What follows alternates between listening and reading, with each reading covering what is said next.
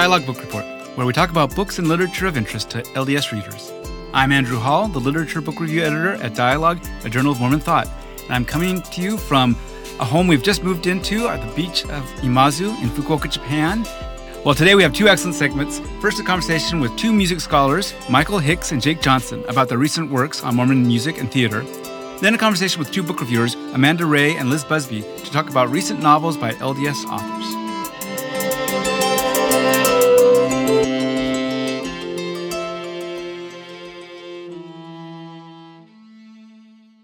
Today I'm honored to be joined by two distinguished musicologists and musicians, both of whom are scholars of Mormon-related music and theater, as well as many other interests, including avant-garde composers. Michael Hicks recently retired after 35 years as a professor of music at Brigham Young University.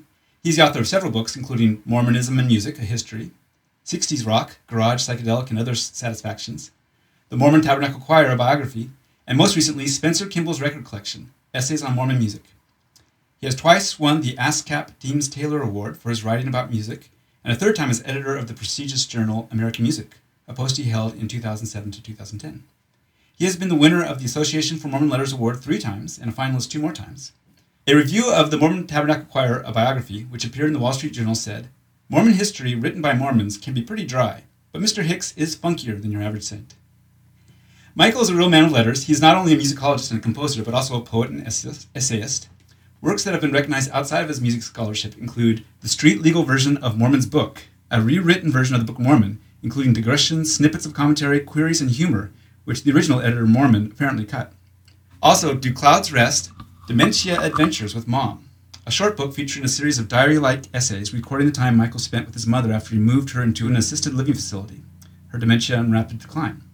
It's made up of 57 numbered notes he kept on Post-its, chronicling their conversations and his observations during these visits. It is a beautiful, funny, mournful book. I really encourage everyone to read both those books. I've recently discovered the street legal version of Mormon's Book, and I don't know what I've been missing. It's a wonderful, funny, interesting book, and there's a great YouTube video of Michael reading a section from 3rd Nephi about the Nephites fighting the Gadiacian robbers and massacring them, and just an amazing, funny, and sad take on that moment there.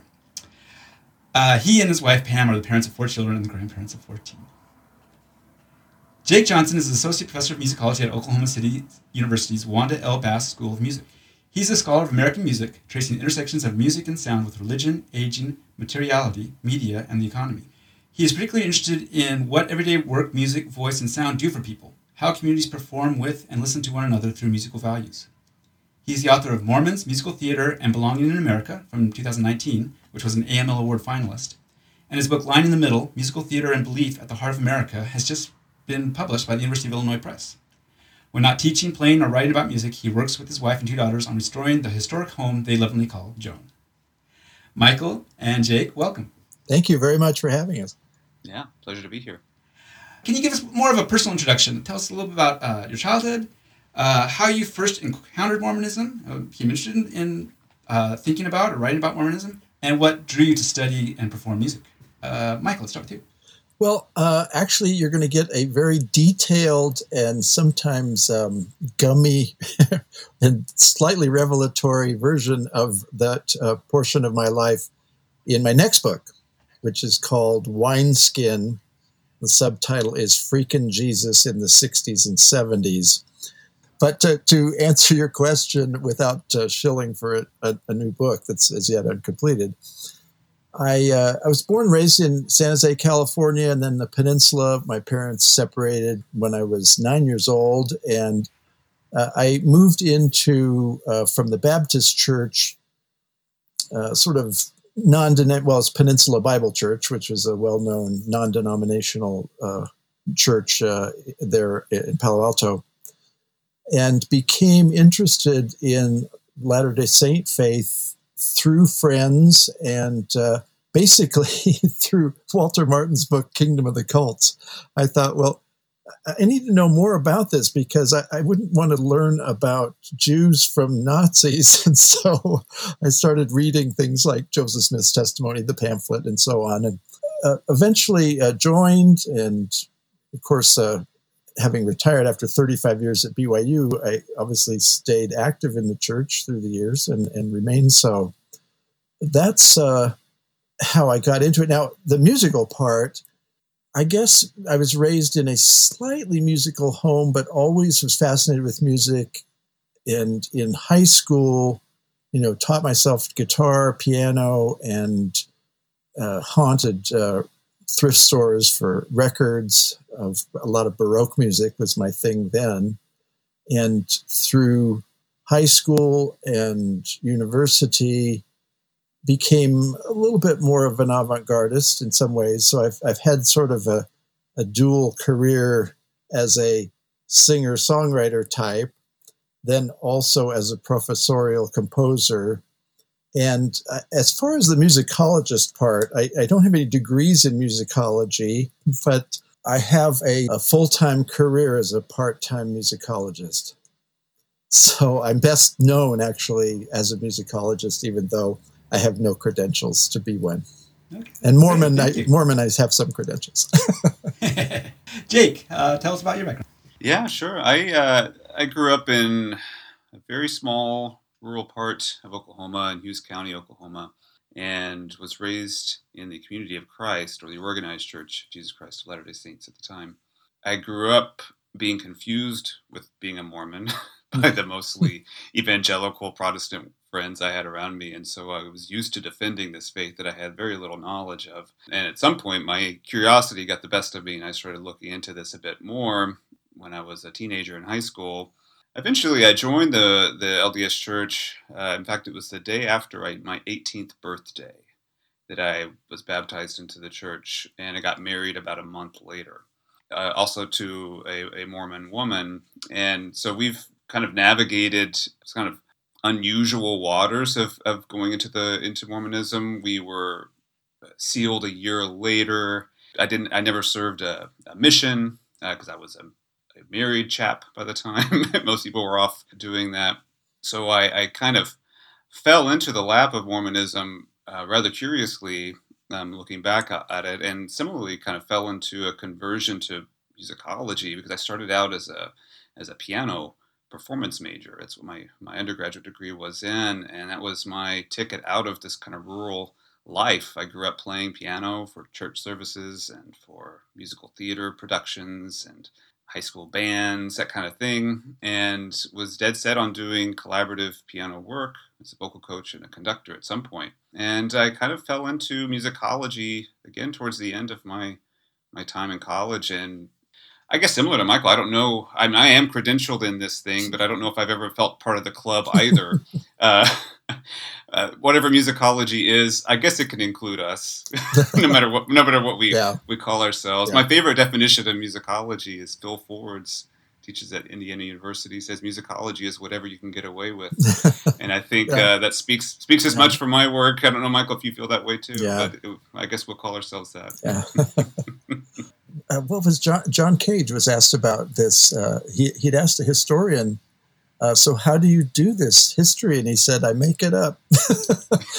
And, we're not supposed to tell that part. Let's start off. I was interested in looking at both your works. One of the things that you both talked about was how in the mid-20th century, the LDS Church used music as a way to try to gain national and even worldwide legitimacy as Christians, as Americans, as acceptable to society. And I'm thinking of like 1947's Promise Valley, the musical patterned on Oklahoma, which told the story of Mormon settlement in Utah, and the Mormon Tabernacle Choir, and especially the golden age of radio. And I wonder if you could tell me a little about that, and just the stories of these institutions and these plays, how they came about, and how significant you think you are. And can we start with Jake? Tell us about Promise Valley. Sure. Well, I think these stories are pretty well connected, actually, because Promise Valley was the kind of centerpiece of this centennial celebration that Utah was putting on. And of course, the church was very involved in organizing and kind of spearheading that. They chose a musical partly because Mormons had by this point been pretty well versed in pageantry, this kind of outdoor spectacles, musical dramas, and Promise Valley was to be that as well. It was performed at the University of Utah's football stadium. It was performed outdoors. in a bowl that was modeled after the Hollywood Bowl. So there was a lot of models, cultural models, that were being exercised in this particular production. And this was 1947. This was 4 years after Oklahoma had premiered in 1943. And Oklahoma is really important historiographically in musical theater. It's the first collaboration with Rodgers and Hammerstein. But it's also a wartime piece that was about, fractured community that somehow heals together despite all their differences. And it's clearly a not so thinly veiled celebration of America also kind of, collaborating to beat the bad guys. And importantly, the Mormon Church and the leaders of Utah saw that it was an opportunity to use a musical that was already in well favor and base their own story in this kind of musical framework that might turn Mormonism away from being this odd, weirdo religion known mostly as its polygamous sect into something that was a bit more in the middle of the country, more kind of in mainstream. So it was about celebrating religious freedom. It was following this family as they trekked westward to resist any kind of persecution. And at the center of this musical, and what I talk about quite a bit in the book, in this chapter anyway, is this metaphor of choral singing, of choirs. And so many numbers, I think there's like 11 choral numbers in this musical, which is very odd. Many, many duets, many ensemble pieces. In fact, there's a piece in the show called the Choir Practice Song, where there's this kind of fourth wall is broken and we're taught how to actually practice as a choir. And it's kind of predictable metaphors of like, well, if you sing together, we have harmony, and this is, we follow the rules and everything is dictated. This was tapping into a clear sensibility in America at this time that if we can sound similar, if we can sound the same, if we can somehow harness our vocal energies similarly, then we can finally be this kind of collective nation. And so the vocal metaphors and analogies were really redolent throughout, and this was a really strong position that the church was taking through this musical to say, this is a faith that's homegrown in America, and we want to now be at the center of America and no longer on the fringes of it. And so it's important, I think, for Michael's work, and this was very important in my thinking as I was going through this with the Mormon Tabernacle Choir, because this was similarly going on. The church was making similar efforts politically and elsewhere with using the choir as well.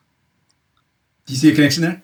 I think that a couple of quotations come to mind. One, this was actually said in a Sunday school when I was in Hugh Nibley's ward, and Nibley had a class, a Sunday school class. It was in the chapel, and all these visitors were there all the time. And he's not a very good Sunday school teacher, by the way, but in any case, that's another story. He said, the church has always been determined to put its best foot forward. The question is always, which is its best foot? And I've thought about that so often over the years. And this relates to what Jake was saying too. The church trying to say, okay, here's who we are, but which of the feet are we going to put forward as our best foot? And for a long time, it was aesthetic, I would say, the aesthetic foot, if there's such a thing, that the quality of artistry, craftsmanship, education, whatever, was the thing the church wanted to promote. When I joined the church in the 1970s, I was so drawn to, in contrast to what I grew up with in sort of evangelical circles, I was drawn to something called the Pursuit of Excellence program that young adults were part of, and you'd set goals for yourself. And it was, you determine what you want to be excellent at and do that and figure out how you're going to do that.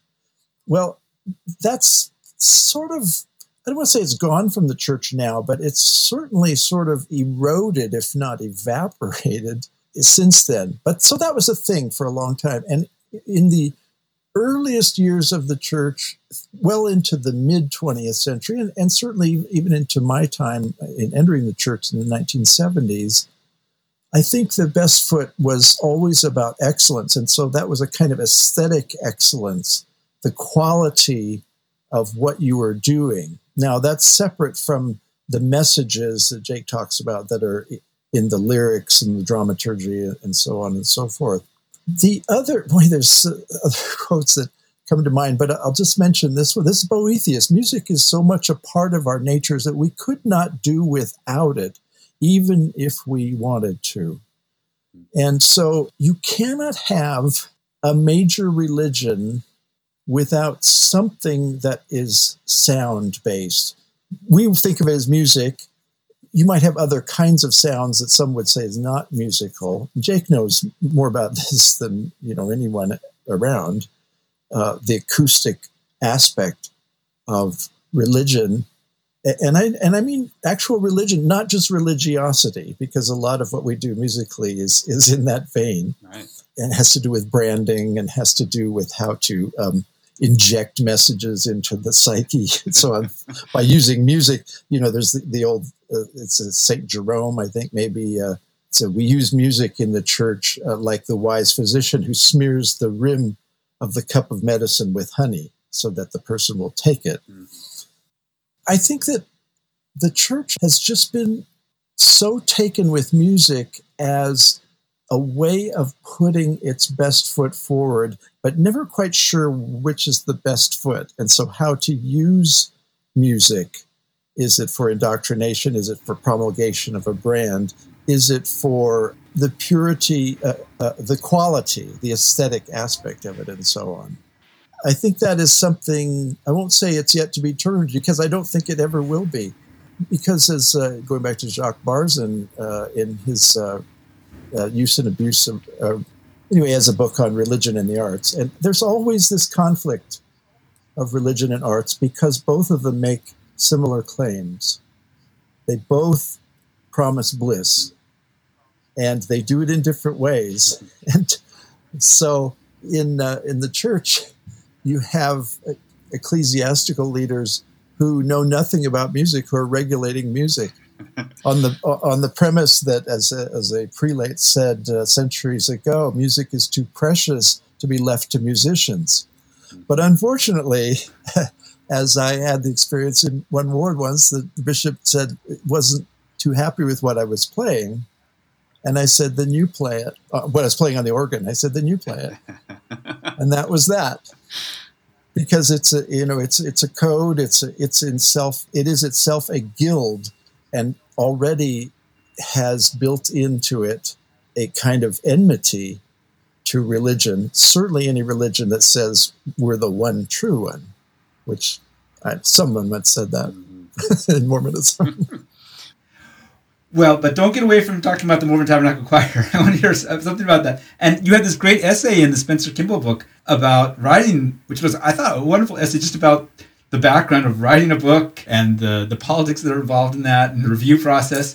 And you got a lot of blowback. What problem did people have with what you said about the Mormon Tabernacle Choir? Well, the Tabernacle Choir is a cult within a cult, some would say. And by the way, I say that with all due respect. I mentioned Walter Martin's Kingdom of the Cults as an entree into the church.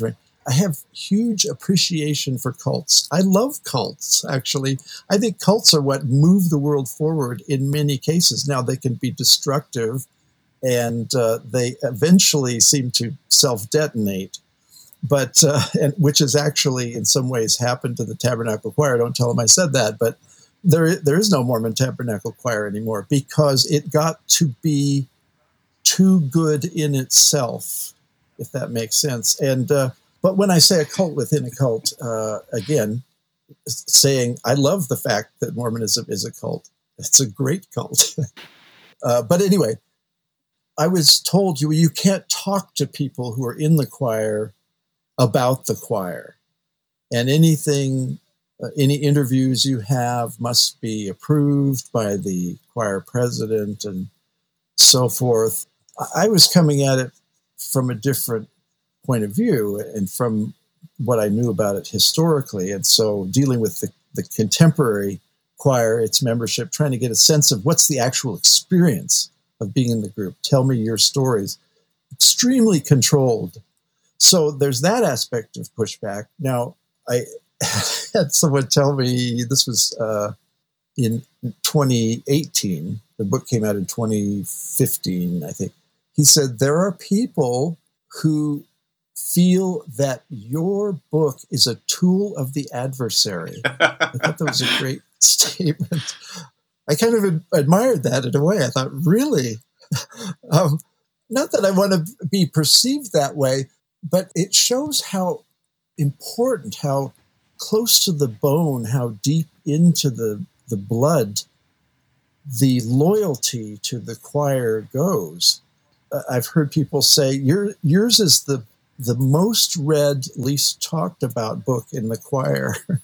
And it's because they have their own kind of sanctity within themselves as a group. And that has existed for decades. I think it's well earned in a way. And I think it's part of what I was saying before with, religion and art having competing claims. The people who join the tab choir, they want to stay in it, and that's their church. That's their experience of church because they're having a spiritual thrill doing it. And if you come into that and say, well, let's talk about the humanity of it, and I named the book, the Mormon Tabernacle Choir, a biography, because I wanted to talk about, well, what's the human experience and what are the conflicts that go with humanity in the experience?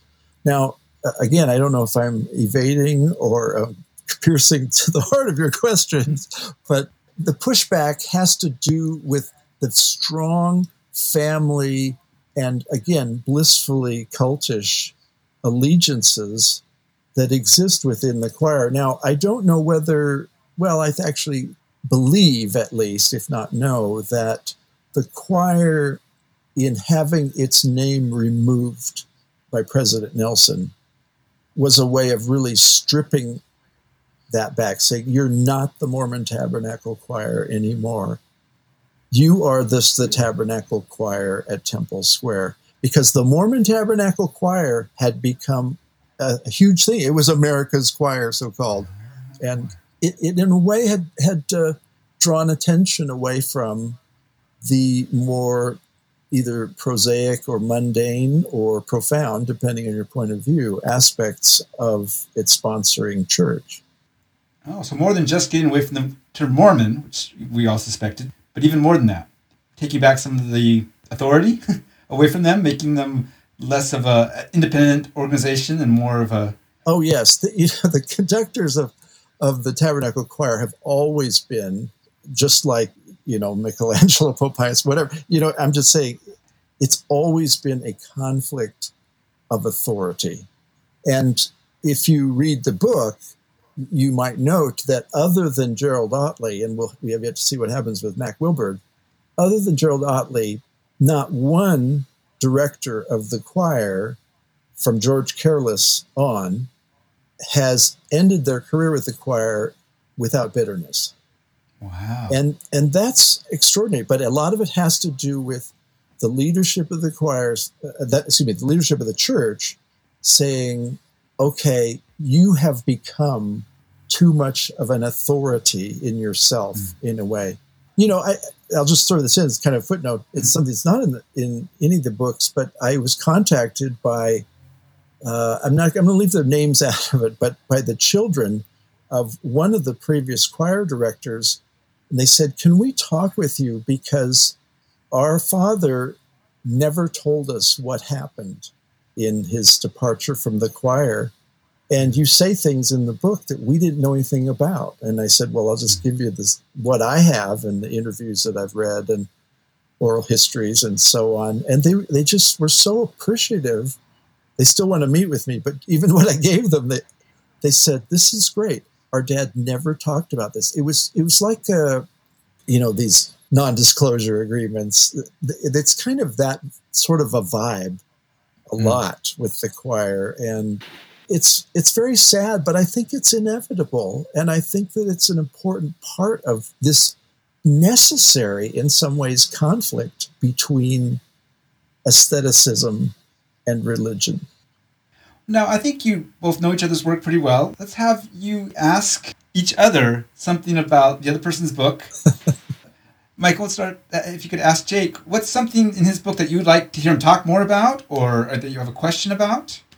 Maybe it's at this stage of life, I'm mostly interested in the reception history because that's the actual history that goes forward in many ways. So I'd like to know from Jake what kinds of responses he's gotten, either from people within the church, and I'm not sure how much of that you get directly, other than maybe some reviews, but or outside, or how do people perceive what you've done? Because it's quite different from stuff I've done, I suppose. But yeah, no, it's a really generous question. Actually, so much of the book was designed not to be about Mormons. There's a lot packed into this book, and so I was worried, to be honest. I didn't know how the Mormon community would receive it. Not because I was overly critical. I didn't feel I was overly critical, but I just didn't know what this story of aesthetics would really mean to the broader community. And I want to say, the reception within the Mormon world has been positive.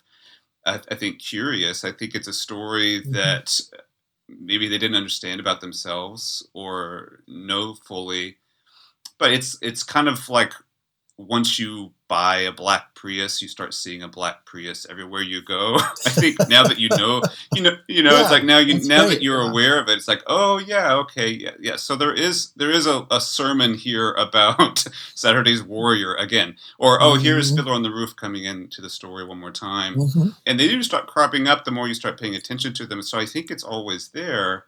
It's been such an important part of Mormonism that it's been buried and hidden in plain sight, and I think that's something that's, for both of our studies of sound and music is too fine of a point, I think, for what I think both of our work is trying to get at. You talked about the kind of the human quality behind the choir, and I think there's something really powerful that happens when we listen to our listening, when we pay attention to the sounds people make, and musicology at least can, in our world, can do that. Yeah. So, I think the reception of the book has been positive. I think, outside the church, the results are still coming in, but I think the biggest consensus is like, I know one musical. When you talk about, I wrote a book, there's a whole book on Mormons and musicals. They know one. And within musicology, there's been such a tendency to see Broadway as the pinnacle and as the kind of only place where musical theater matters. And with this book, as well as the book that's coming out this fall, I really try to resist that and try to show what everyday people are using musicals for, that are often so obvious and so central to a community's way of being that they don't get paid attention to. And musical theater, at least I try to make the strong case for it in Mormonism, is as connected and entangled within Mormonism from the very beginning as anything else. And if we pause to listen to the kind of sonic history of Mormonism, then we may be actually experiencing a different thing than what we thought before. Yeah. Hey, Jake, can I ask you a question? Not directly in your book, but tell me your response to the basic detonation of pageants in the church. Yeah. Which took place really after you did the book. Yeah, right after. Right? Or shortly after. That was curious. I wrote an op-ed for the Salt Lake Tribune where I talked a little bit about this, kind of conjecture, but the issues of race are so entangled within the history of Mormons and musicals, especially with pageantry as this kind of emblem of whiteness that Mormonism was aspiring toward for so long in the 20th century. And by the time we get to Book of Mormon, the musical on Broadway, there's reason to mock that association with whiteness in musicals and Mormons. It becomes laughable. Well, one of two reasons. I think in some case that whiteness becomes a liability in a 21st century Mormonism, and musical theater is just one of those extra things through pageantry that's just not really benefiting as much as it's causing questions to be raised. The second thing that probably factors into that is that this kind of American exceptional musical theater version of Mormonism is maybe less and less relevant as the church becomes more and more global. Right. But I would say this, even if the church decides to get rid of all of its pageants, it can't scrub out. There's no scalpel sharp enough to take out musical theater from Mormonism. They are very much twinned experiences. Yeah, it's an interesting thing, though, isn't it? It's kind of quick departure. Yeah. Yeah. So Michael, maybe in my turn, I can ask you some questions. I thought. Can I just say one thing to you? Of course, Megan Sanborn Jones came out with her book on contemporary Mormon pageantry, and I said, "So what response have you gotten to it?" She said, "Well, the church gave me its response." Shut everything down. So anyway, it's funny. So this book, Spencer Kimball's record collection, is it's just packed full of interesting things, and I think people again will encounter this book from many different perspectives. Some never have ever thought critically about the musical history, or, as I said, kind of giving a listening ear. I mean, something that maybe we could talk about, at least that I feel, is that Mormon studies as a whole has been so heavily predominated by historians that when we have a cultural sensibility towards it, it becomes a little bit of a question mark. Like, what do you mean? What do you mean here? Yeah. And so this is a general question, and maybe a silly one to start with, but I'm just curious, of all these essays, because you run the gamut here within this book, did you have a favorite one that you enjoyed the most in writing? I actually thought before this discussion, I thought, what if someone asked me that? What would I say? So we didn't conspire. We did not on this, conspire. Andrew. No, we did not. I really don't, other than the last one, which really talks about being in this whole business, this whole game of writing about Mormon history of any kind, but with me it's been via music, to sort of exorcise in some ways the conflicts there. So that was a favorite for me to write, to say, here's what's going on, here's what's behind all this.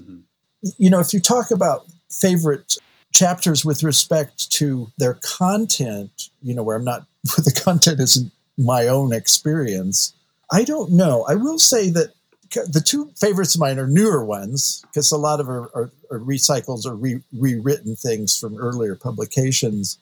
I really enjoyed getting into the Mormon Pioneers record production and how that happened, and so on. And I start that, of course, with a little bit of memoir, with showing it to Ramble Jack Elliott, who was on the record, and he'd never seen the record before that came out in the 60s. But I spent a lot of time getting to know the people, some of the people involved with People of the Book, which is the most actually closely associated with what you do, because it's a musical, basically. And learning about that whole process and really getting into that. And of course, it has a lot to do with race too, because it's part of the whole reclamation of the Lamanites or Native Americans, Indians. That's a play called People of the Book? Yeah, it's one of the chapters in my book. It's a musical from the late 60s that was a pageant, and it was meant to be something that would continue on, but it never rose to the level of some of the others.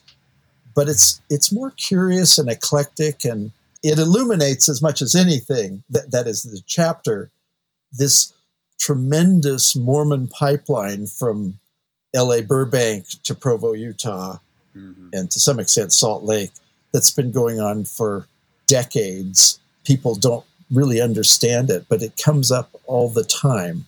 Well, it comes up all the time because I know a lot of the people in it, but I really enjoyed working on those because it was new, and it was because it was stuff that I was really curious about for a long time. I'd had the People of the Book soundtrack album for, I don't know, a couple decades in my collection, but it's like, I want to find out what the heck this was. And as one gets into it, and the proverbial peeling back the layers of the onion, it's like, wow, this is crazy. And I love it, because if Mormonism doesn't have crazy at the heart of anything interesting, then it's not real Mormonism as far as I'm concerned. And again, I say that as, with all due respect, as we say. I love the crazy part of it. That's some of my favorite. Well, let's hear a little bit about the 19th century. You have some really interesting essays about the 19th century. I was especially interested in the one about Emma Smith and the kind of the split between what Emma wanted in the hymn books and what the other apostles wanted in the hymn books. Can you tell us a little bit about that? You've sort of given a thumbnail of what it is. It's Emma versus the apostles, and it's a woman versus men who have.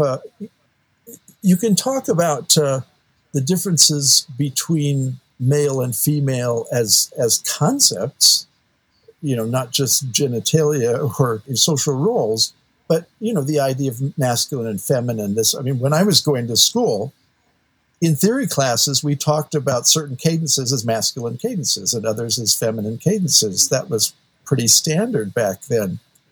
But beyond that, the apostles at that time, the average age was 26, 27, right in there. And I've discussed this with people. I said, do you remember when you were 27? And you had energy, and what they were trying to do was a Sisyphean sort of effort. They were really trying to move a huge boulder of faith, across the planet. And so I remember Paul Dunn, Elder Paul Dunn, saying, it was only when I went to my first meeting of the general authorities that I realized how the war in heaven could have broken out. and I'm just saying, so they're not just men. I'm saying these are men who they have to have a certain kind of ferocity. And the hymnody that they picked had this same kind of, not just sturdiness, but a kind of aggression to it. That is saying, we are the kingdom. We are the champions, as it were. And so, paradoxically, the assignment from the beginning, from July 1830 on, was given to Emma Smith to decide the hymns to be sung in the church.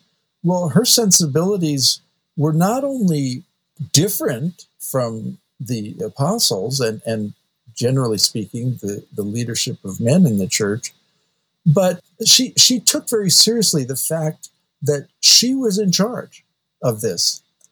And so, as you know, the title of that chapter is How the Church Left Emma Smith and Why You Should Care.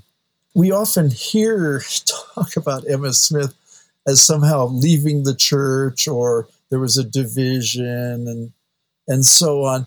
But I don't think we've ever talked about it in the realm of historians in this way. It's saying that the church left behind the direction that Emma Smith was going with its hymnody, and hymns are in every meeting of the church. Mm-hmm. I would say, maybe not some council meetings and so on, but we have them all the time, and they're just saturating our religious experience.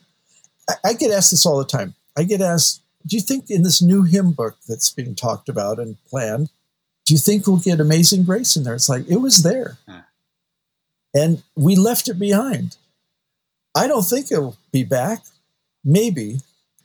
Anyway, the sensibility of Emma Smith, I don't know that it's necessarily a feminine sensibility. It's just her personal sensibility. And the fact that she was in charge and the apostles said, no, we're in charge. We're back to that competing authorities issue in some ways, because she had it by revelation, and that was unusual. Well, see, that's what's so interesting, Michael, because I grew up in the Community of Christ, yes. Emma's church, right? This division. And musically, these are night and day organizations today, right? They are completely different, and the hymnal really reflects that. And so what your chapter here that you're talking about brought to my mind is just how far the doors of our life swing on small hinges, as they say, right? And so these small decisions that were made regarding seemingly insignificant things like the text or the hymns in a book may have actually led to even a greater difference in experiencing religious possibilities between these two organizations. I always return to my own work in thinking outside of Mormonism as well. Just to what degree does the sounds available to us dictate the kinds of living or life possible? And you see this all the time in music history when anyone comes around with this bold idea to expand the tonal language we have or to stretch things in such a way.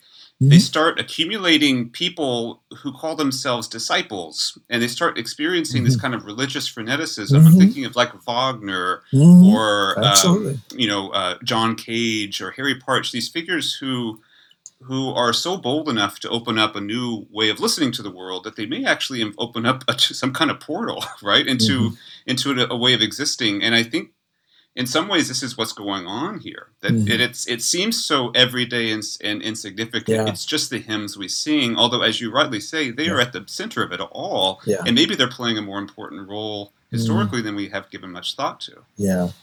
Well, and what is the difference? So what is the difference between Emma's sensibility and what became the LDS hymn mainstream?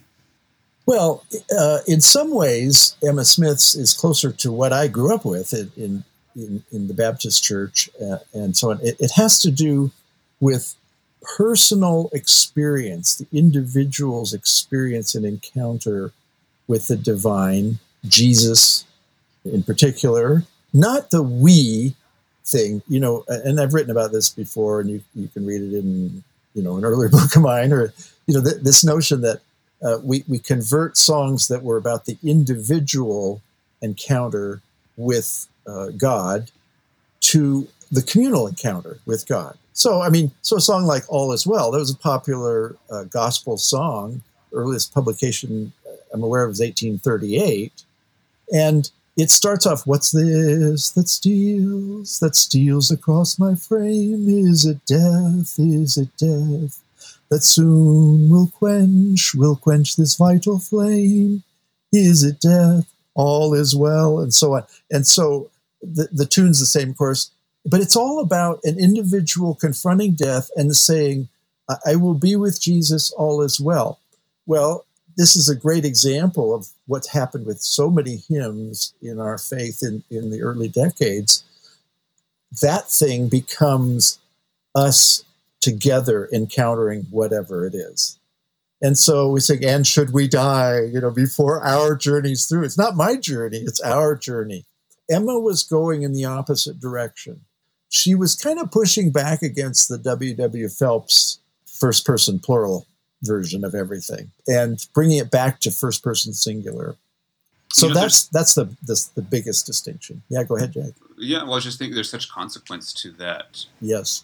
Philip Barlow has made a comment before that Mormons lack any kind of art that's tragic. Mm-hmm. And it was such an interesting point.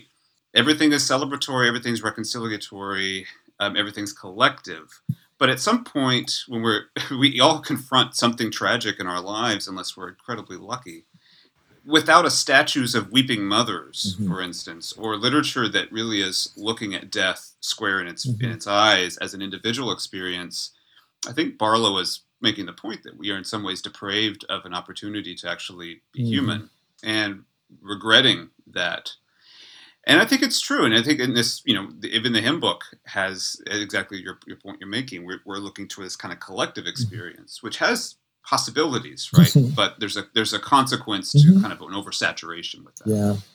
What history, at least the early history of the church, is more tragic. It's just loaded with tragedy. And I think that Emma Smith, who had her own personal tragedies in the death of children and so on as well, and a roving husband, we'll say, to be blunt about it, I think that she was trying to find and to share and to inculcate the consolation that personal devotional hymnody could offer, and was not the nature of the men involved to do.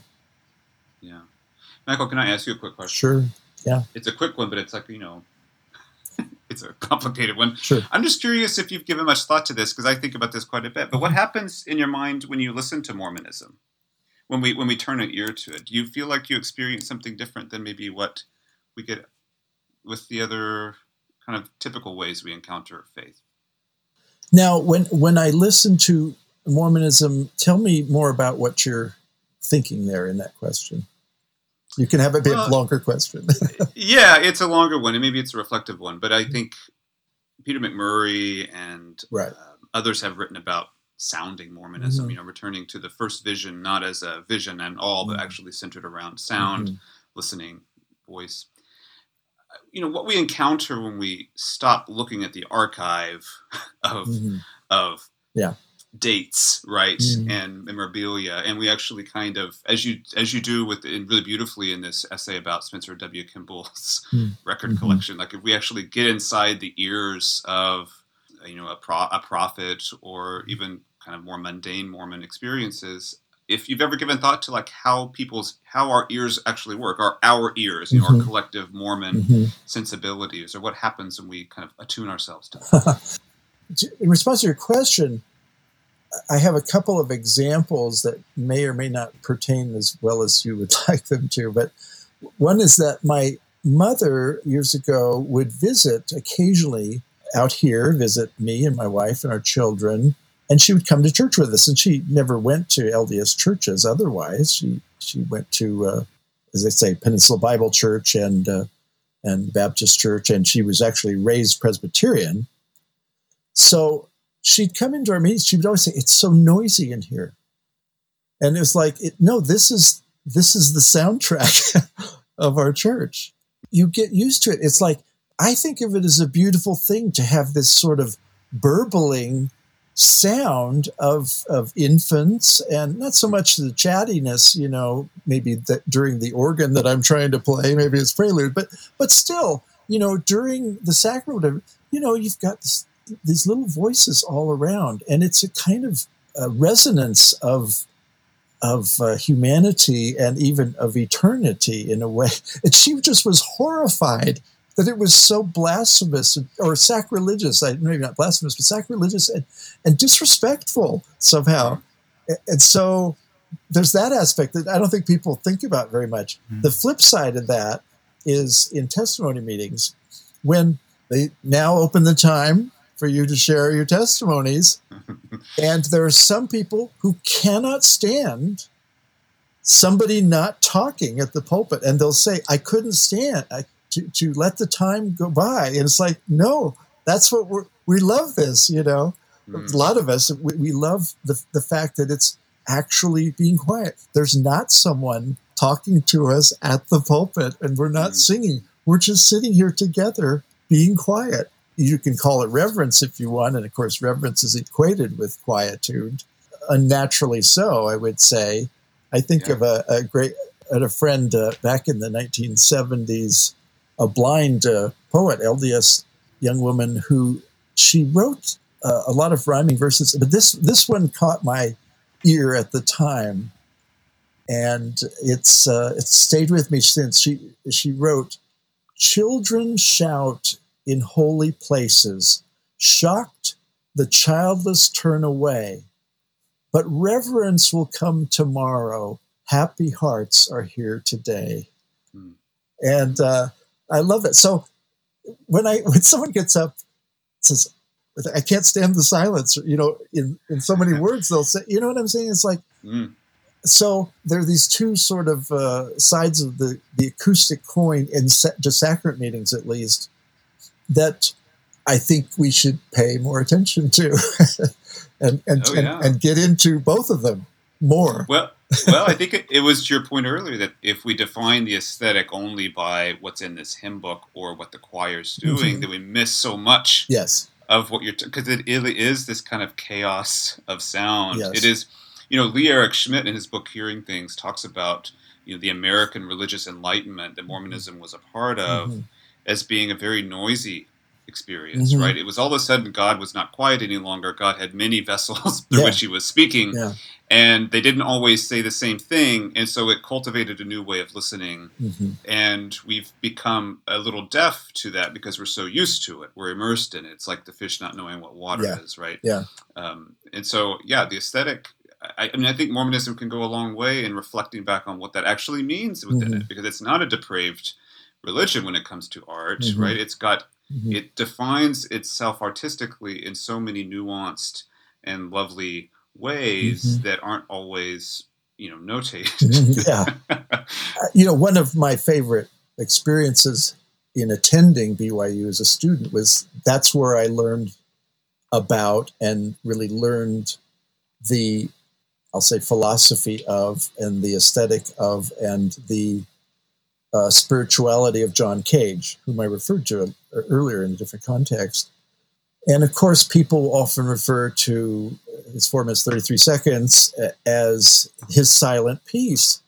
But of course, the whole point, and the whole point of the piece is there is no silence. as long as you start to open yourself up to the sounds that are happening all the time, because most of our mental exertion, most of our oral exertion is in screening things out, not in actually taking things in. And here he's saying, okay, we're going to take all these things out that you normally focus on, and now you're going to have to surrender to the sound that's there. And I think that was one of the greatest things that I learned at BYU. And I wish that we taught it in hymn books in church, not hymn books in church, but in handbooks in church, to, if it's quiet, listen to what's there. And if it's noisy, listen to what's there. Yeah. And don't feel like you have to either screen it or block it or ignore it, but say, you know what, there's a lot of things happening here. And maybe I should savor that. And that there is a real spirituality and something truly divine in doing that. Because I don't think that God is, I can't imagine if I were in his or her position, I'd be trying to screen a lot of things out. But I have to think, I used to teach students, say, I believe very strongly in the crocodile hunter principle, which is you can take the ugliest thing that you don't want to look at and the rest of us screen out. And he would, what would he say? He would take this strange creature and he'd say, she's gorgeous, right? What a beauty. And it's like, I thought, well, if that isn't what we want God to be like, then I don't know what we would be wanting. To actually look at and say, well, it's trite now, the old Ray Stevens song, everything is beautiful in its own way. But that's actually a Joseph Smith concept in many ways. Absolutely. And yeah.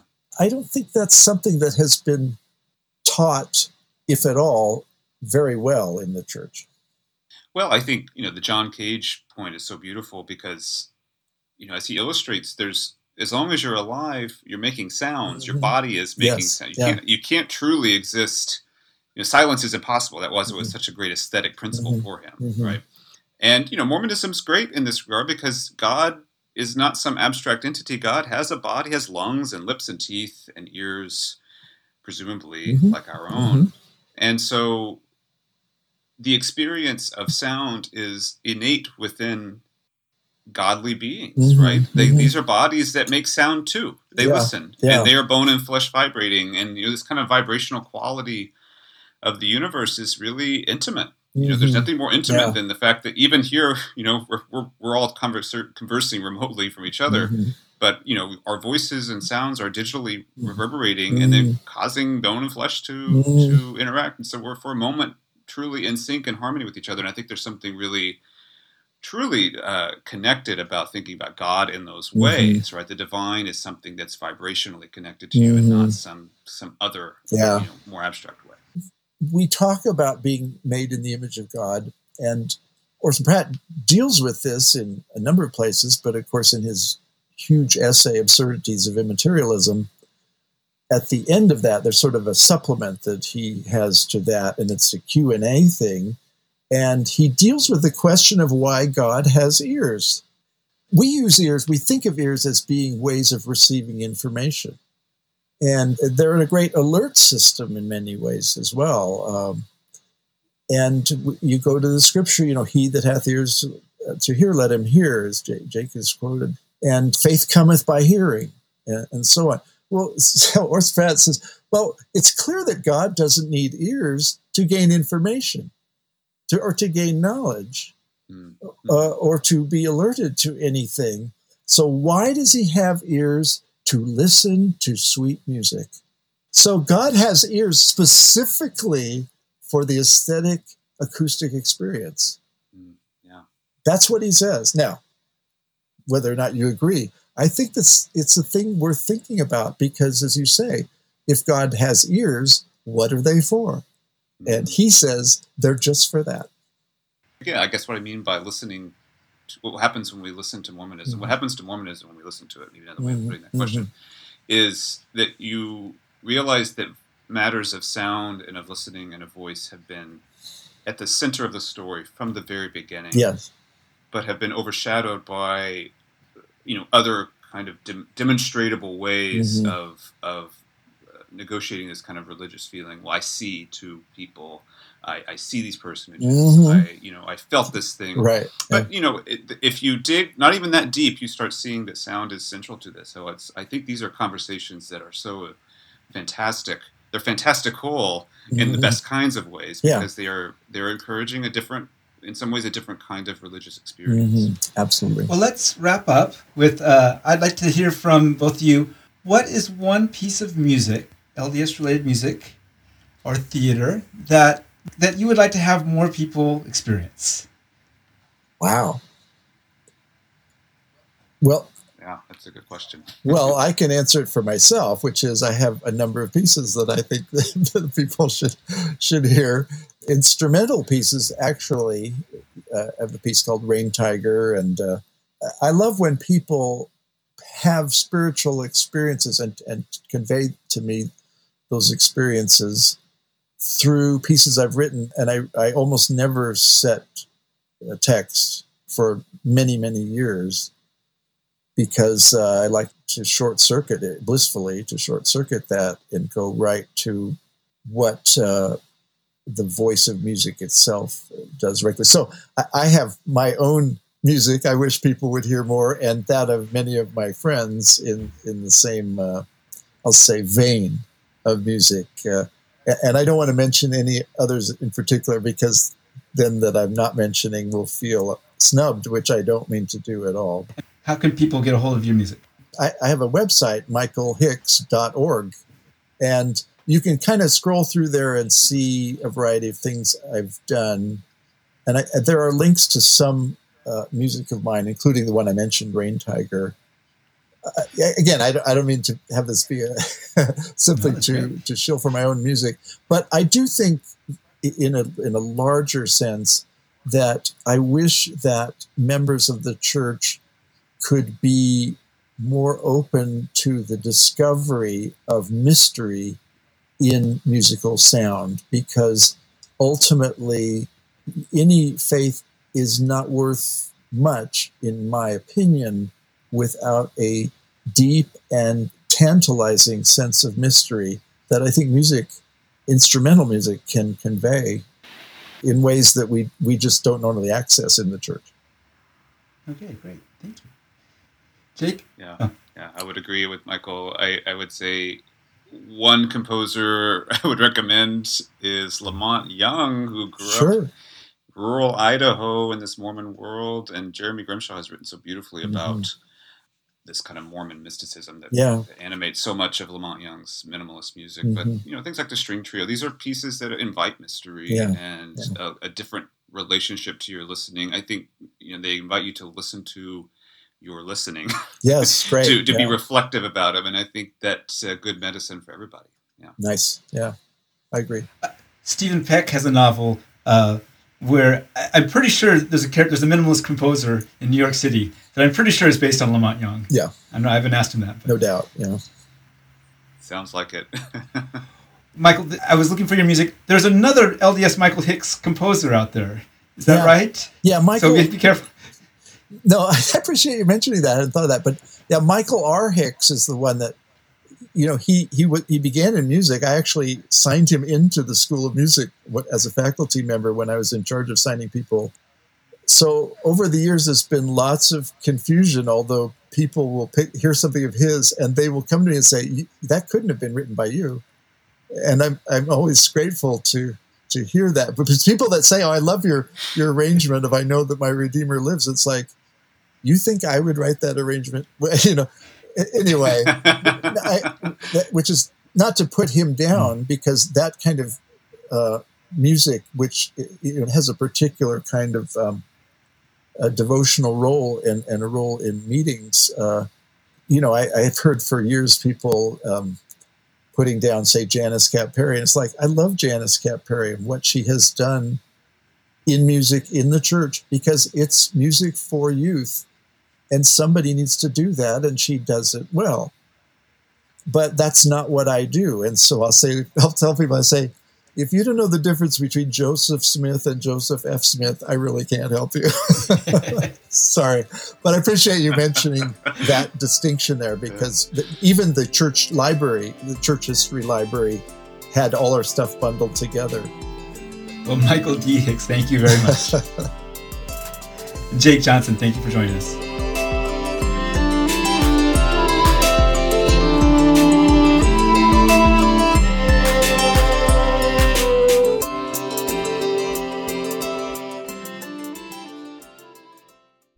Mom had the loudest voice and strongest opinions in the household. It's impossible to feel the spirit in these episodes. From there, it was the grim weeper.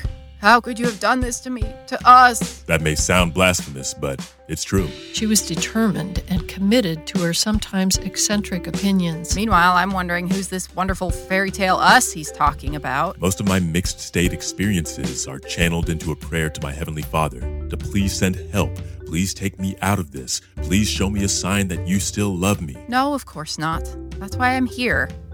I'm willing to do whatever to make things right. This is Dialogue Out Loud, a curated selection of fiction and essays from the pages of Dialogue, a Journal of Mormon Thought, brought to life through voice and music. I feel entirely alone in a permanent night, blocked from sunlight by the wall of earth that is my chemical imbalance. My parents were persuaded that this was not just an adolescent whim and allowed me to be baptized 3 days shy of my 19th birthday. Oh, he'll hold my hand in sacrament meeting and take me by the arm and open the car door and do all that chivalrous Sir Walter Raleigh stuff in public. But safe at home, I'm invisible. This year, we're bringing you even more great audio stories from our quarterly journal, including pieces by Neil David Sylvester, Linda Hoffman Kimball, Monica Crowfoot, and more. Subscribe to the Dialogue podcast to keep up on our latest episodes, or go to dialoguejournal.com for this and more great audio content. That's dialoguejournal.com. Dialogue Podcast Network. Today I'm joined by Amanda Ray and Liz Busby to talk about novels by Mormon authors published in 2020.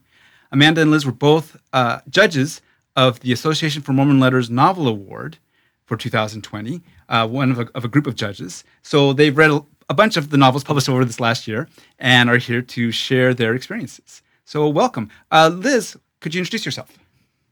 Yeah, hi, Andrew. I am a writer of all sorts of different genres, but I read a lot of science fiction and fantasy, especially science fiction and fantasy written by Mormons, and I write a lot about that, and trying to write some science fiction and fantasy myself and various other genres. Thanks. Amanda, tell us about yourself. Hi. Yeah, I'm Amanda. I am a public librarian in the fields of Iowa. In 2020, I got married and had been living in Utah, working in a public library there, and got married, and my husband and I are here in Iowa now. Well, we're so glad to have you. Tell us a little bit about Mormon literature and you. What interests you about reading Mormon literature? I kind of like to say that I sort of minored in Mormon literature at BYU. I did a degree in English, but I took the Mormon literature class. I took a class on Hugh Nibley from Gary Gillum, which was super interesting. Got to read a lot of the unpublished manuscripts and go through the archives. So I've always been really interested in Mormon writing in that. And it kind of lost that thread as I was a stay-at-home mom for a long time, having kids and being busy, and got back into it recently. So I try to keep up on things. I've read some of the classics from that Mormon lit class at BYU, but not all of the most recent stuff, although I have read some. How about you, Amanda? Being in a public library, we have this law that we like to say that every book has a reader and every reader their book. And I find that reflected in what I like about Mormon Lit. I get to read stories about a culture and a people that I know very, very well. And I like to read different perspectives on how people have interpreted Mormonism through the decades. So that's usually where I get a good kick out of it, is seeing my background reflected in what I'm reading. let's start maybe with some novels that are not so much about Mormon themes, and then we'll move towards the more Mormon-themed novels later. Let's start with speculative fiction, a lot of science fiction and fantasy works that came out this last year, and that's Liz's Bailiwick. Absolutely. I mean, got a big Brandon Sanderson novel out this year, which is always a good year for Mormon speculative fiction. Rhythm of War, the latest in the Stormlight Archive series. Is there ever a year without a big Brandon Sanderson novel?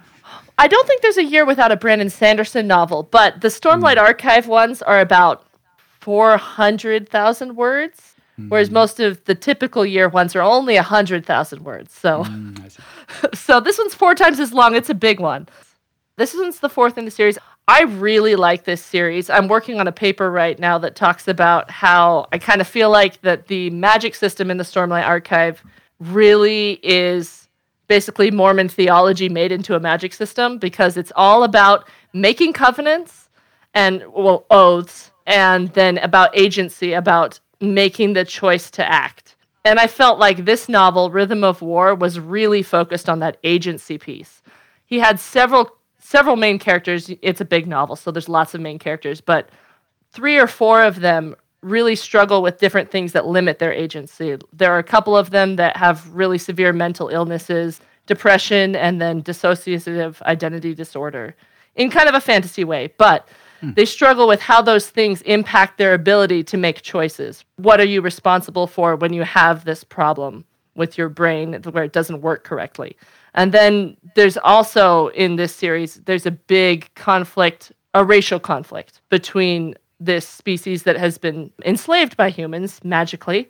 A magical thing happened in the past where their agency was destroyed and they became mindless slaves. And then that's been restored. And so now they have agency to act again, but there's these cultural biases and conflicts and how those limit our ability to have agency.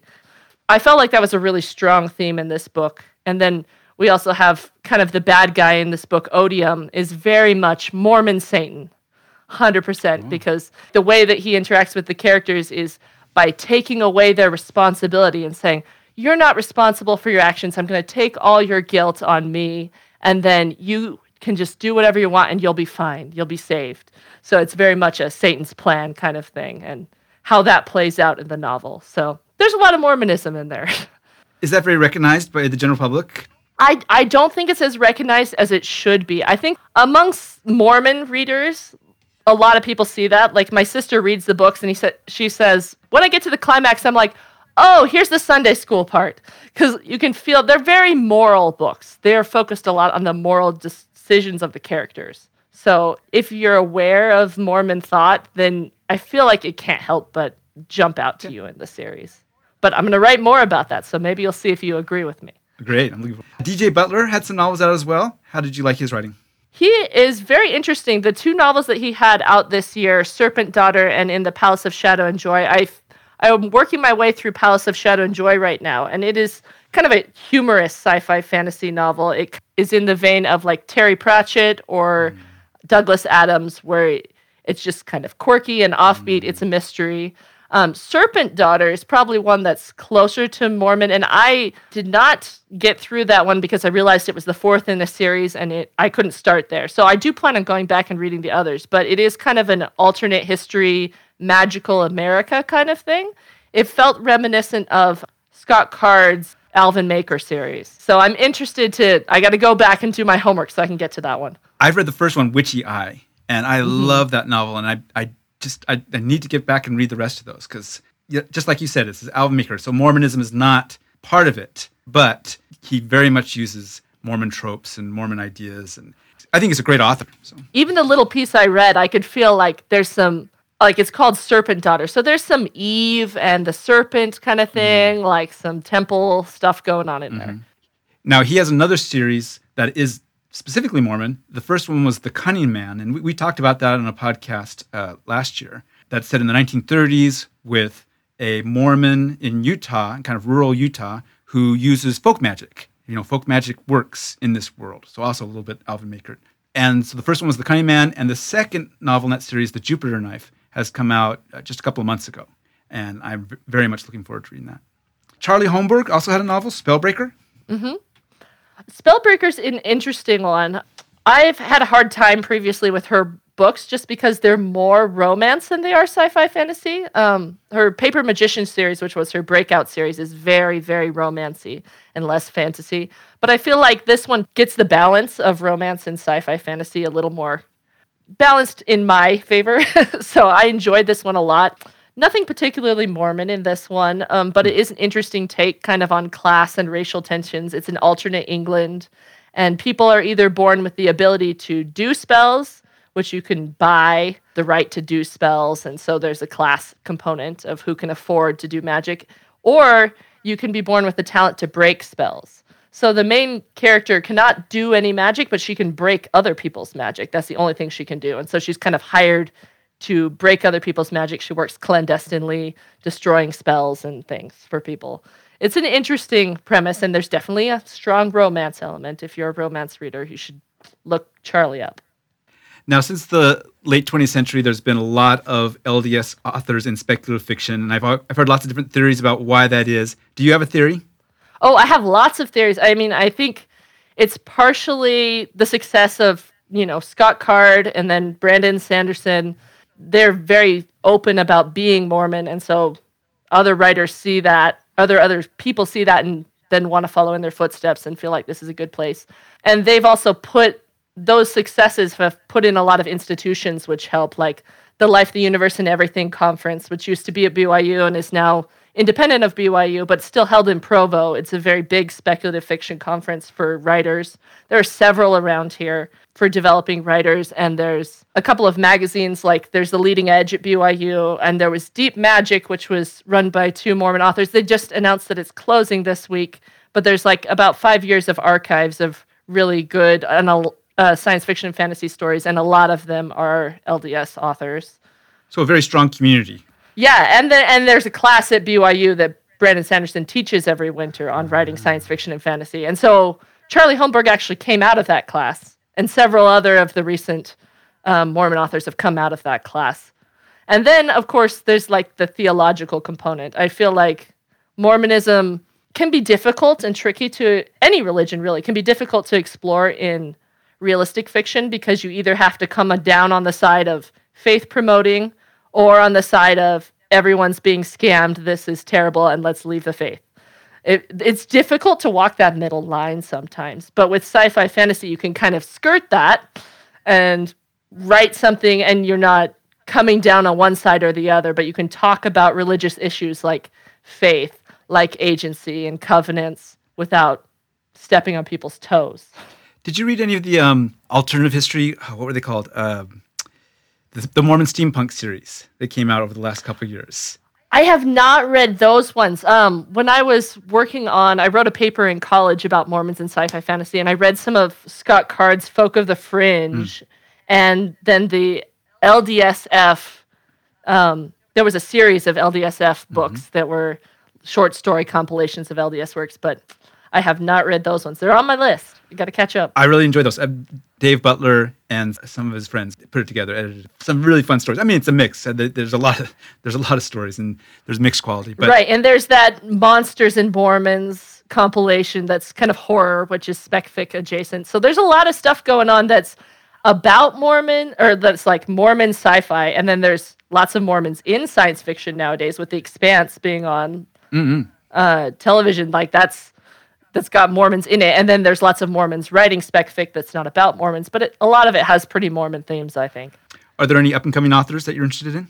Oh, well, there's an author who just won the Writers of the Future contest, got second place in this quarter's contest, named Brittany Rainston. She had a story in Deep Magic's most recent issue called Perfectly Painted Lies, which was super interesting. A magical painting school, kind of like Gulag Hogwarts, if you will. It's not a good place. You don't want to go there. But it was really interesting. And so winning the Writers of the Future contest is often a springboard into a science fiction career. So I'm really interested to see where she goes with this. She's a really talented writer. Thanks. Well, okay, let's go on to some other novels. Amanda, I think you read one called The Paper Daughters of Chinatown by Heather B. Moore. Can you tell us about that? Yeah, it's not exactly Mormon themed. There are Christian themes in it, which, as someone who doesn't really like heavy-handed religious themes sometimes. I thought it was handled really, really well. So the premise is talking about in San Francisco in late 1800s, early 1900s, a lot of Chinese girls were brought to America illegally and then sold into prostitution. And they were known as paper daughters because on paper they were, going to be married off or had already been married and were joining a husband or their family, but that was all a lie. And so it focuses on this woman who, based in truth, this woman who ran this house that took in all of these Asian prostitutes and saved them from a life in sexual slavery. I thought it was beautifully written. And since it is based in truth, it's kind of harrowing to think that this has happened in this country. This does continue in this country. And I thought it was a beautiful way of handling it. Yeah. Well, let's look at some of the books that are about Mormonism. Let's start looking at some historical novels first. We had Phyllis Barber and Dean Hughes, along with John Benyon, on this podcast a few months ago. But so their books were among the ones that you read. Phyllis Barber's The Desert Between Us. Amanda, what did you think of that? That was another really interesting one. The writing was gorgeous. It touches on polygamy and other themes of loneliness. And it's also based in this weird historical fact about camels being in the area. Right? Which I was like, what? Is this real? Yeah, it seems so bizarre to me. I had no idea that was a thing. So yeah, a camel features rather prominently in the story. So I went in reading it thinking it was more of a romance, and it wasn't. There is a romantic element in it, but it wasn't as much of a romance as I had expected. So it wasn't quite what I was anticipating, but I still thought it was very well written. So we've had a run recently of novels about late 19th century Utah and polygamy, including The Desert Between Us. Dean Hughes has had two novels, a series. First one, Muddy, set in the same terrible town in Nevada where The Desert Between Us was set. And the first one, Muddy, won the Association for Mormon Letters Novel Award last year. And so then the sequel, River, follows this same family going to Orderville. So it's a lot about polygamy and United Order during that time. So very heavy historical. But Dean Hughes, I think, is an excellent author. And yeah, he is. It was interesting. I didn't know a lot of the facts that I've heard of Orderville, but I didn't know the story of Orderville. So it was interesting to see how it kind of devolves, and the politics of Orderville kind of had an interesting reflection on modern politics of the pandemic and face masks, like choosing to contribute, choosing not to contribute. It was interesting to read in this time period. Oh, that's so interesting. And also it's interesting that these novels are very much about polygamy. Well, Dean Hughes' novel is published by Deseret Book. And I think Deseret Book in the past has not wanted its authors to talk about polygamy and other difficult historical subjects. But it appears that now they're more willing to do that. I think Dean Hughes is an author they trusted. And he's definitely looks at how difficult it was. I mean, that's this family and they're living polygamy and they make it work, but it's very, very hard for them. Then there's a second novel that came out also from Shadow Mountain, part of Deseret Book, Marianne Monson's Her Quiet Revolution. With a very long subtitle. Her Quiet Revolution, a novel of Martha Hughes Cannon, frontier doctor and first female state senator. So historical fiction. Yeah, this one was super interesting. I think everyone in the church needs to learn more about Martha Hughes Cannon. She's really interesting and amazing, such a fascinating part of our history.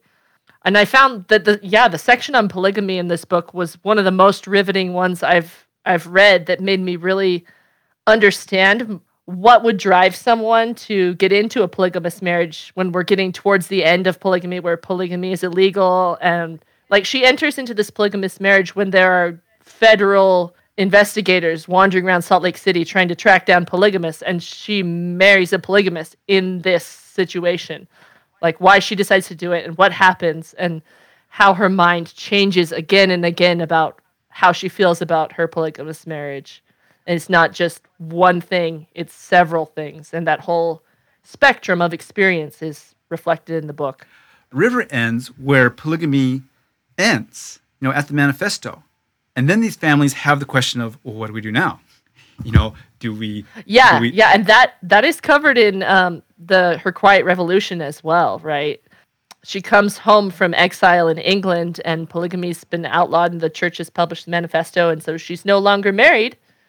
She runs against her husband for her state Senate seat and wins. And she continues having children, even though she is not married. And it is very interesting. She's not legally married, but they continue their polygamous relationship. Oh, wow. Yeah. Yeah. So it's very interesting. And it ends that she's kept out of the United States Congress because she's pregnant again. And that's not something that the Congress can handle. So Desert Book is taking on some difficult issues, and I think that's great. Let's look at some novels that are published by other presses where there's even more freedom to do interesting and strange things. Mahonri Stewart, who is a playwright, he's been known, as one of the leading playwrights in Mormonism for the last 20 years or so. And he came out with his first novel, A New Age of Miracles, about the early years of Joseph Smith.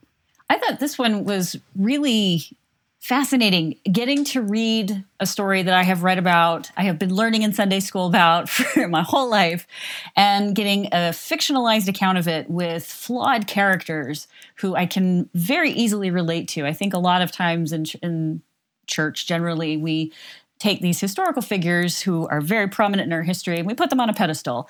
And it was kind of nice to just see them a little more grounded in actual historical fact. And one thing I thought was also really interesting about the book is he brings in a lot of elements of the folk magic that Joseph Smith and his family were involved with. So this is Joseph Smith and his immediate family going up to the first vision. Is that right? Yeah. It goes past the first vision a bit. I think the first vision's kind of like 2/3 of the way in. It kind of goes up to the finding of the golden plates, actually, but not to the getting of the golden plates. All right. Liz, what did you think of the novel? Oh, yeah, I agree with Amanda. It was fascinating to see them integrated so well. The newer research from, rough stone rolling and all those things, which would probably make most people who hadn't heard of it feel uncomfortable, but it's integrated so well that it just is right there. He makes it feel like the story couldn't have been told any other way, like it was always this way. And there's this one chapter when Joseph Smith Sr. has the equivalent of a Lehi's dream. And then Lucy Mack calls him a visionary man. Really interesting. That was some serious Book of Mormon parallels he got in there. Which is from the Lucy Mack Smith biography. Yeah, that's a true story. Yeah. Okay, great. Now, another novel that's set in modern times, but very much about this period, is Rick Grudner's 116. Amanda, did you read that? I did. It is a pretty big epic of a book. And it kind of reminded me of kind of the style of George R.R. Martin, because it's not a fantasy, but just so many characters and being able to alternate the different perspectives and just really in-depth journey going on. And it took the writer, I heard, like 20 years to really write the book, but it came out at the perfect time because if you saw Netflix's Murder Among the Mormons documentary, this touches on the very similar topic of trying to find, the Mormon document. Yeah, uncovering this, Mormon document that may exist. The 116 pages, we might have found them. And this journey of, practicing active Mormons and a splinter group and this one guy who's just interested in old documents who's gotten involved with it. It's quite a fun journey.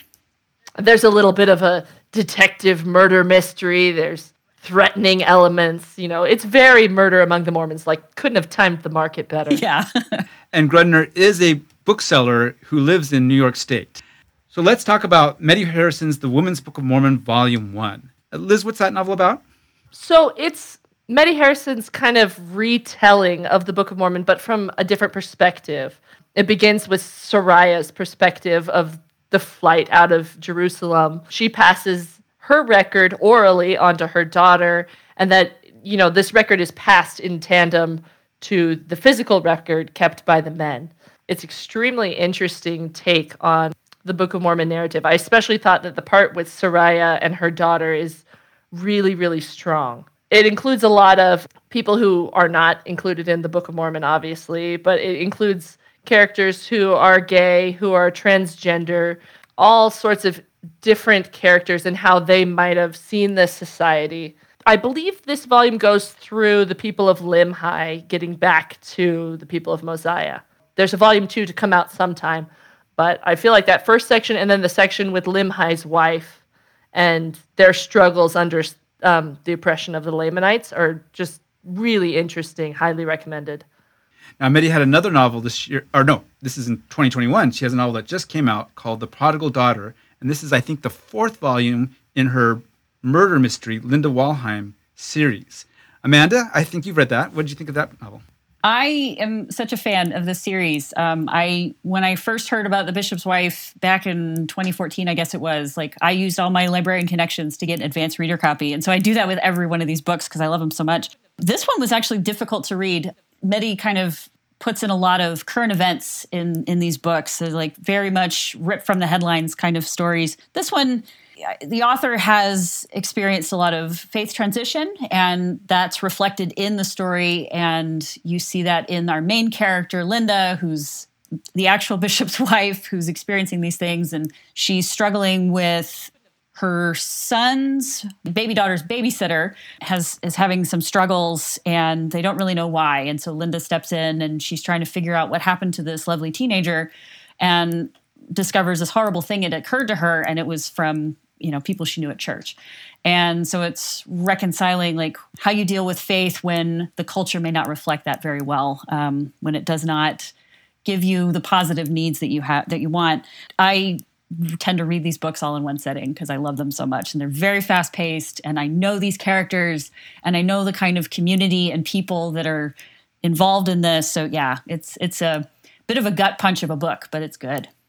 So she is writing novels about Mormonism for this national market. How do you think she does for a Mormon reader who knows about this stuff, and how do you think it would be for a non-Mormon reader approaching these kind of novels for the first time?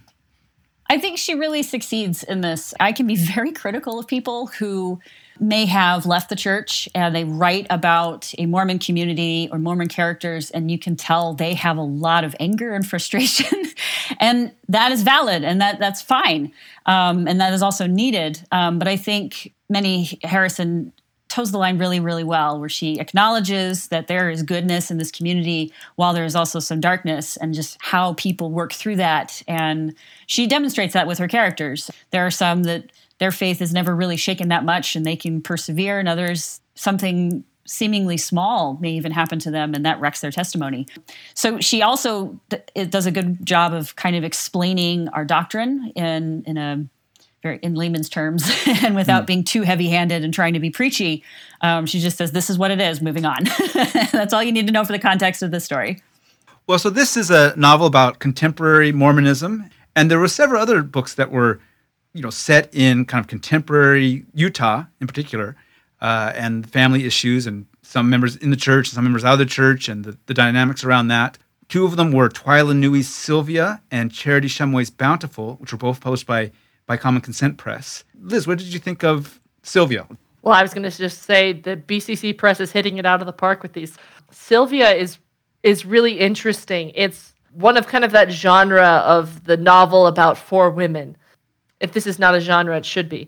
And it's these 4 sisters who are getting together after their mother's sudden death in a car accident. It's not so much about the plot as it is about exploring these 4 sisters and their relationship to their family and their faith and their life choices and their circumstances. Yeah, I sort of saw it as a Joy Luck Club with Mormon women. Yeah, exactly. Joy Luck Club, Little Women, Pride and Prejudice. Like, there's a lot of these books about 4 women.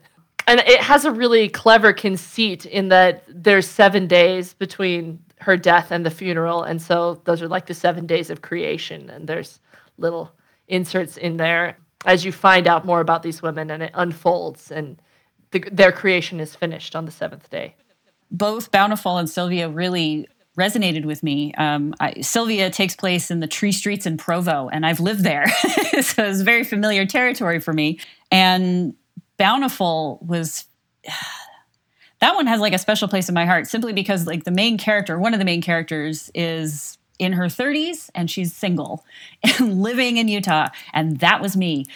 So the portrayal of what it's like to be that age in a singles ward was spot on. Just dealing with a lot of insecurities and the kinds of guys you interact with when you're a woman, and just the disasters that dating can be, and just feeling like this is not where I want my life to be. I need to be doing something else. Feeling that frustration. So I really appreciated that. In Bountiful, the 30-year-old single woman character, her mother decides to run for local office. And she's been a housewife, and it's kind of sudden, and her mom is like making this big life change and asks her daughter to like help her campaign.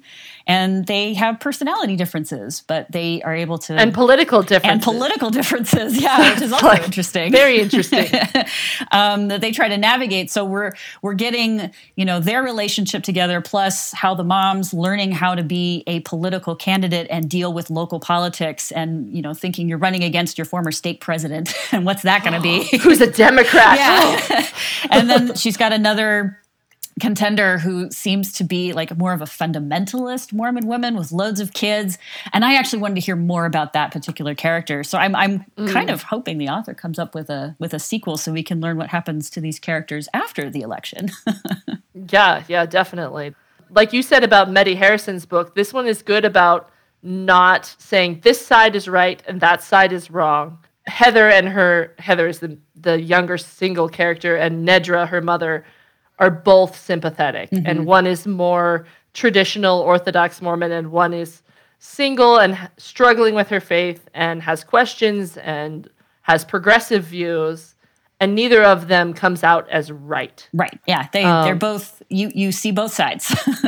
Yeah. And it's so hard for an author to portray both of those equally sympathetically, I feel like. And Charity Shumway just hit it out of the park. One more novel from 2020 is Robert Van Wagner's The Contortionists. Amanda, I think you read that. What did you think of that novel?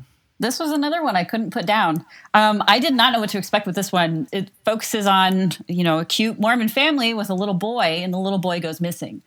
And so you follow the trajectory of searching for the little boy and what happens with that, and then focusing on his parents and his grandparents and extended family.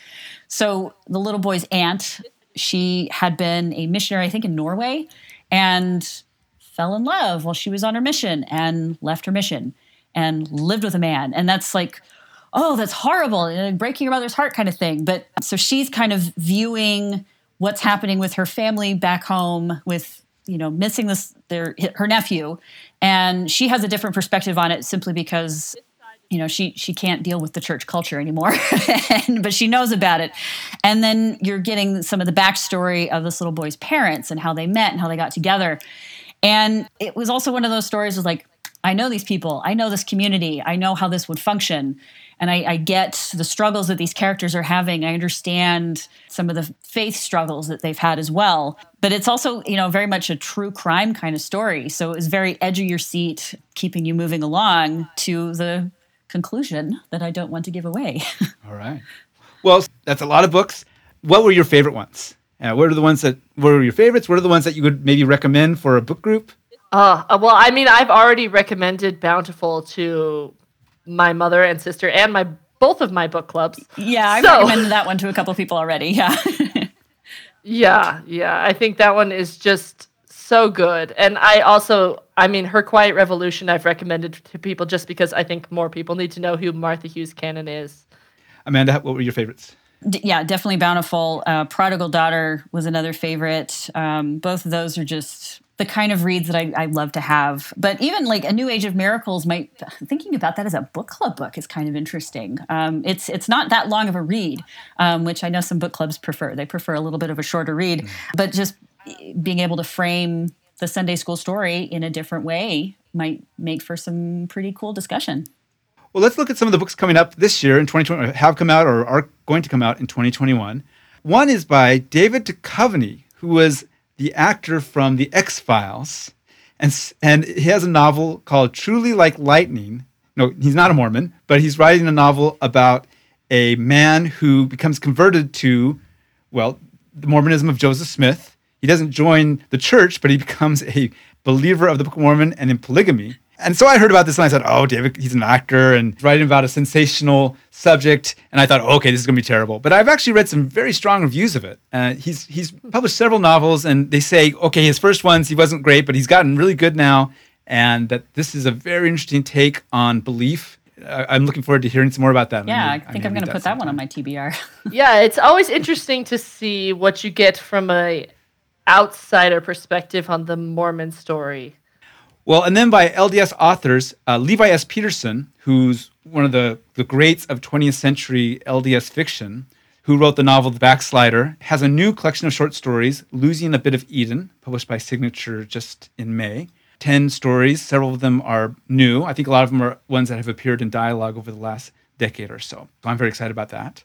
There's a collection of stories and poems called Blossom as the Cliff Rose, Mormon Legacies and the Beckoning Wild, edited by Karen Anderson and Danielle Dubrasky, which is poems and prose about the environment and about LDS connections with the landscape of the West. Yeah, this one looks really interesting. I'm interested to see it. So Rosalind Eves is a young adult author, and she has a new novel, Beyond the Map Stars, which is set in 19th century, an LDS girl who becomes involved in a railway heist. And so this is a nationally published YA novel, so it's exciting to see LDS characters in a novel like that. For sure, that aren't polygamist, maybe. Well, we'll see. It's the 19th century, yeah. We'll see. If it comes in or not. We'll see. Polygamy is a pretty strong draw. Catherine Cowley has a Regency novel, The Secret Life of Miss Mary Bennett, based on the Pride and Prejudice. Which one? Is it Pride and Prejudice? Yeah, the character from Pride and Prejudice, and she becomes a detective spy. Ooh. It sounds really interesting. I bought it already. I haven't started it yet. James Goldberg and Jancy Patterson. Jancy is another graduate of the Brandon Sanderson School, I believe. Brandon Sanderson study at BYU. Yeah, she's also writing some novellas with him this year. So. Oh, okay. Well, James and Jancy have co-authored a novel called The Bollywood Lovers Club about a Indian Sikh girl from California who moves to Ohio, where she meets a half-Indian LDS boy, probably based on James, and their adventures. I shared this one with a friend this morning because she is also married to an Indian Mormon boy from Ohio. So I was like, look, you're in literature. Well, she converted him, flirt to convert. So not often that she sees her family represented in literature, so she's really excited. That's so cool. Yeah. And I know James has been really pushing for having more people of color in LDS literature, so that sounds like a great combination of their forces. Yeah. Matt Page put out a comic, kind of a multimedia comic called Future Day Saints. Did you see that, Liz? I did. I actually backed the Kickstarter for the first one. It is wacky. It is very different. It's nothing like anything you've ever seen. It's less like a comic and more like an encyclopedia. Multimedia was a good word you used to describe it. It's got like ads, it's got comics, it's got journal entries, it's got news reels. It's just everywhere. It's got like activity book things too, right? Yep. I think he said there's things like you can pull out and make your own little paper dolls out of things. Oh yeah, it's very experimental, super interesting. This is a sci-fi about Mormons because it is set in the future and all the characters are kind of puns on Mormon things. It's very, very, very wacky, kind of fun. And he has a second volume coming out this summer called Future Day Saints 2, The Nolamite Crystal. All right, so I'm excited. There's lots of great stuff coming out. Do you have any thoughts about what's going on in LDS literature these days? I like seeing that people we're playing with themes. We're not being as traditional with our storylines. We're being like Matt Page. We're just taking our culture and our heritage and we're just tossing it in the air and seeing what sticks and having fun with it. Yeah, I think there's so many interesting things going on, and if you're still stuck thinking Mormon literature is the work and the glory, then you need to come back and take a look at these books. Like, I know a lot of my book club friends kind of roll their eyes like, oh, Mormon literature, I don't need to read that. But there's some really interesting stuff going on with being able to talk more openly about polygamy, even in the Deseret Book novels, and being able to talk about folk magic and the conflicts that are going on in our culture are something we can explore through literature too. There's just so much to be gained from reading these books. That's great. Liz, thank you so much for joining us. Pleasure to be here. Amanda, thank you so much for bringing your insights. Thank you so much. This show is part of the Dialogue Podcast Network, a collective of independent, interesting podcasts who promote thoughtful, respectful, and engaging inquiry and discussion of all aspects of the LDS tradition, thought, and arts and culture, including wonderful shows like Face and Hat, featuring Aaron Brewster and Eric Jepson. Find out more at dialoguejournal.com/podcast network.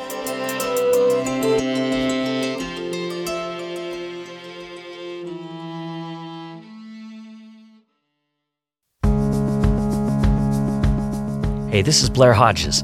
Do you think of yourself as spiritual but not religious? Or maybe you feel more religious than spiritual. Or maybe you're not quite sure what labels fit you best because things kind of go back and forth, like it depends on the day and you felt all of it or none of it. But most of all, you're really interested in thinking about religion, spirituality, and culture. Well, there's a seat for you at Fireside with Blair Hodges. In season 1 of this brand new podcast, I'll sit down with some of my favorite writers and scholars to talk about some of the best books.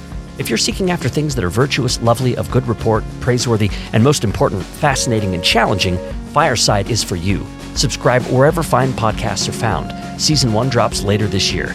Fireside is brought to you by the Mormon Studies program at Claremont Graduate University and the Dialogue Foundation, a proud part of the Dialogue Podcast Network.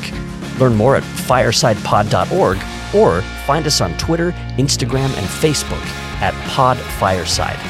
I'm Blair Hodges, and I'm saving a seat for you.